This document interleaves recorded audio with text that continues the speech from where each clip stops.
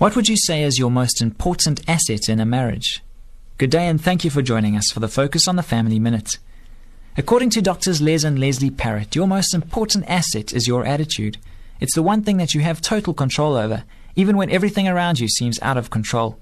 If you're miserable today, you can probably point to a set of circumstances that made you that way, but you'd be wrong. It's not what happens that makes us unhappy, it's our attitude toward it. And attitude is a choice.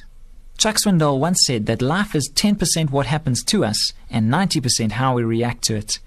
Happy couples aren't happy because everything always goes their way. They're happy because they choose to rise above their circumstances and take charge of how they will and won't react to them. Using a baseball analogy, when life throws you a curveball, you shake it off, smile, and wait for the next pitch. For more information on family issues, please call Focus on the Family in South Africa on 031 716 3300 or visit our website at safamily.co.za.